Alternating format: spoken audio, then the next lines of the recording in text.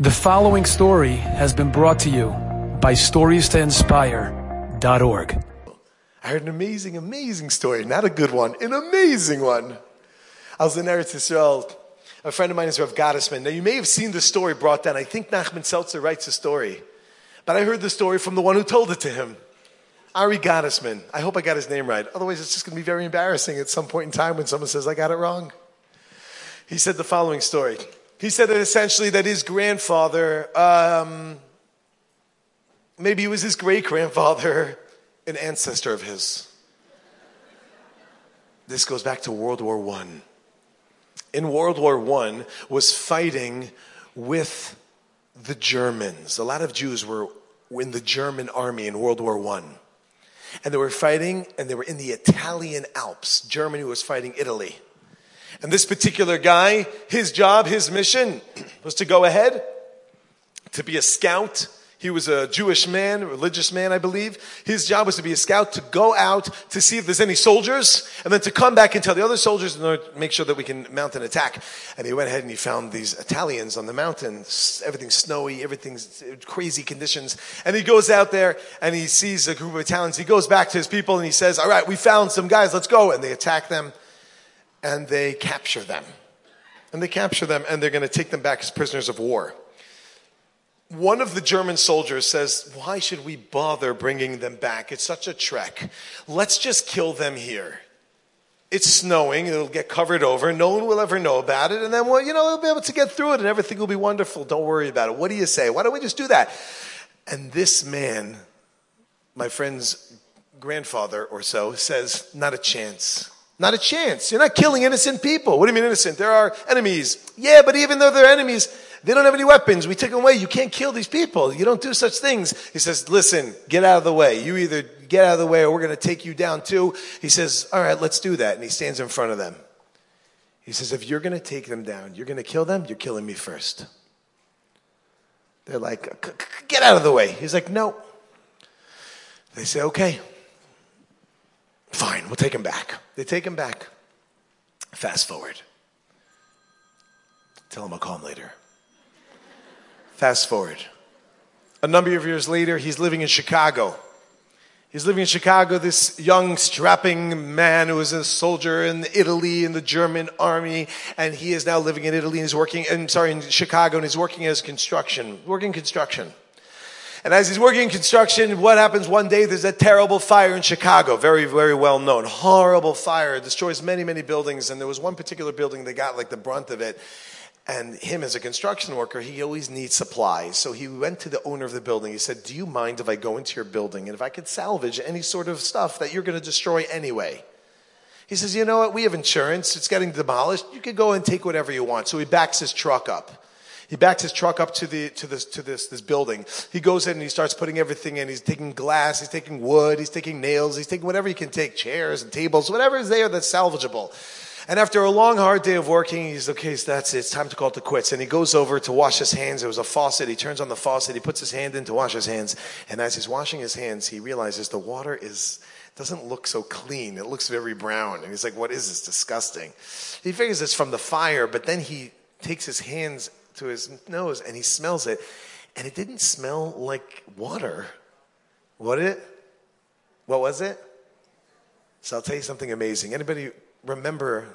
I remember when I was a kid in the 1920s. There was a thing called the Prohibition, and it was hard for me because I was an alcoholic then. I could be whatever I want then. Anyway, so you weren't allowed to have alcohol, you weren't allowed to sell, and whatever it is. And what happened is that there was a black market going on, and the mafia were collecting all of the alcohol they could find. And the police knew about it, but they didn't know where they stored it. Where did they store it? They stored it under this building. Under this building was a huge tank filled with alcohol, and this was the faucet for all of the alcohol.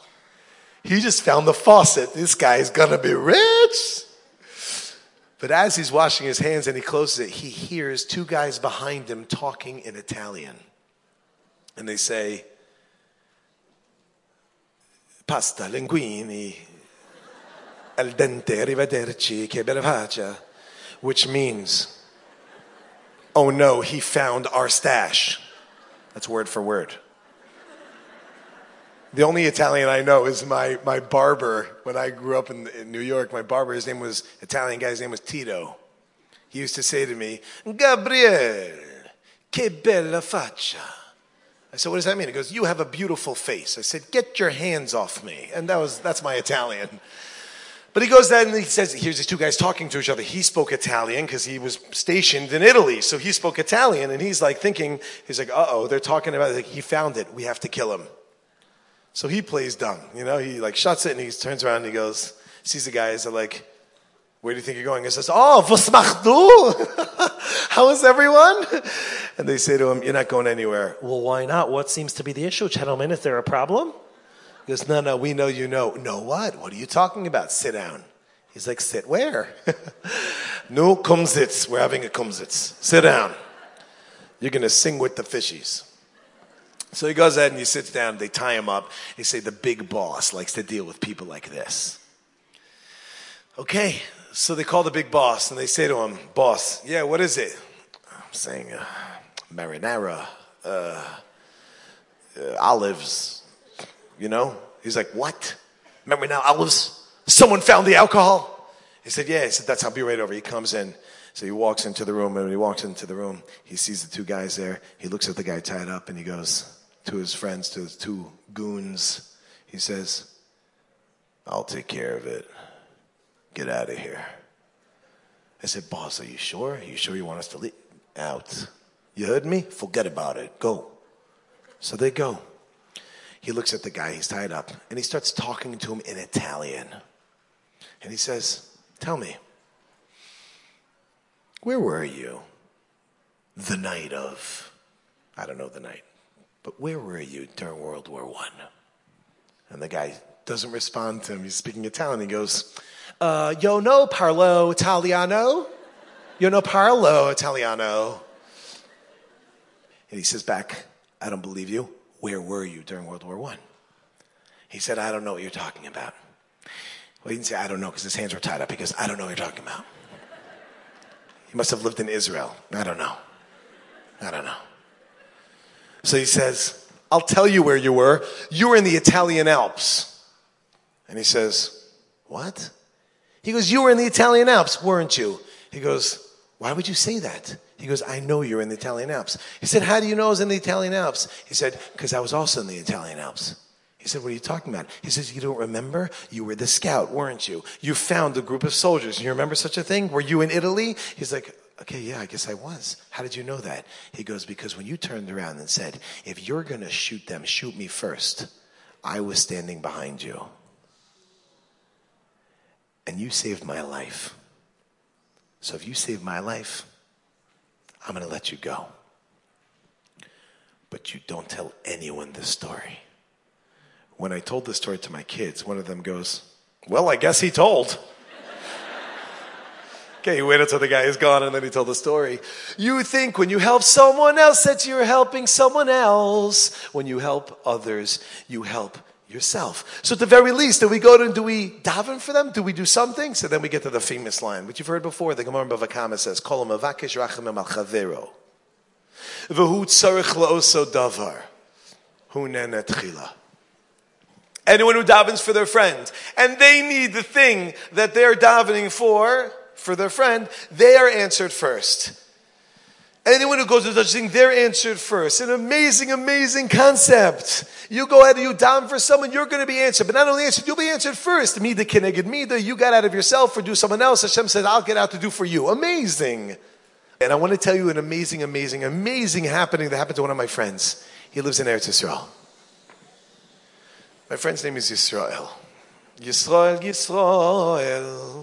He was zochet to have a child. But then he fell into what's known, many perhaps know, something called secondary infertility. He wasn't able to have other children. So he's davening, a year, 2 years, 3 years, 4 years, 5 years. After 5 years of not having children, he calls up, he had another friend who was going through the same thing. So he said to his friend, he says, how about we daven for each other? Says Yisrael to his friend, how about we daven for each other? I'll daven for you, you daven for me, and then everything will work out. What do you think? He says, great idea. So they go ahead and they start davening for each other. And they are davening for each other. They're putting everything into it. You'll see how amazing this is in a minute. The following year, they find out that each of their wives, respectively, are expecting twins. Each of them are expecting twins on the same date. The following year, they each gave birth to twins. But my friend had the twins a few days earlier. He suggests, what do you say? I'll daven for you, daven for me. Hunen etchila. But they both davened for it, and you can imagine they were davening for themselves as well. And when they were davening for themselves, so you get a bonus. You daven for him, one for you. Everybody gets the baby. You get a baby, you get a baby, you get a baby. They walk away with it. Unbelievable. You go ahead, you daven for someone else, you think that you walk away with something. We walk away with much more than we could ever imagine. The story is, and like I mentioned before, when I told my friend that I'm speaking about this, of Shlomo Farhi, we were driving in the city. We were on Lexington Avenue and 63rd. Do they meet? Anyway, we were there. I think. I don't know the city for the life of me. I don't know it. And what happens? They go out and they're sitting there. We're sitting there and he tells me, yeah. I'm like, do you know any stories that could help me about this idea? He's like, no. He's looking at his phone. He's like, I don't know any stories. Except for this one. This is the most incredible story. He said like this. This is phenomenal. And he said, but I can't tell you the story. I said, why not? He said, you can't tell it. I said, why can't I tell it? He said, because people might know who it is. So you can't tell it. I said, come on, it's a good story. Let me tell it. I said, at least tell me. So he tells me the story. I said, that's a great story. He says, but you can't tell it. I said, why? He said, the person might be upset. I said, call the person. So he called the person. Right there. This is 2 hours ago. And he calls the person. He says, I am sitting next to Gabriel Friedman. Do you know who that is? No one knows me as Gabriel Friedman. That's like my Clark Kent. And he says, who, Rav Gav? He's like, yeah. He goes, he's speaking and he has a story.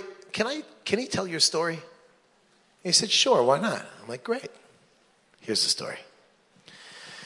I'm not going to say the name. I don't feel comfortable. And I forgot the name. Here's the story. There was a couple, and this couple couldn't have children. And year after year, they're davening and davening and davening. It's not happening. But they want to have children. And Chazal even say that if there's another way of having children, if you can't have children, call them a gadol. Anyone who goes ahead and raises a child, kilu nodel, it's as if you gave birth to them. And there's a whole discussion in the Rishonim. What does that even mean? How far does it go? Etc. But fine. So they decide they're going to adopt. So they adopt a baby. And after they adopt one baby, they said, you know what? Let's adopt another one. They adopt a second baby. And after a few years, they adopt a third baby. And then one day they get a phone call from the organization that they were adopting babies from and said, listen, we have never done this before, but we really need some help. And if we didn't know you and we didn't know where you were going, we wouldn't do this, but maybe you could take another child. They say, well, what do you mean? Why? He said, because this child is connected to the previous children. And it'll be very good. It's a sibling of the children, and it'll be very good if you could take this one also. And they're like, okay. They think about it, and they say, you know what? Fine, we'll do it. We'll do it. We'll go out of our way. It's not our own child, but they'll be our own child, and we'll do it. We'll give. It's worth it.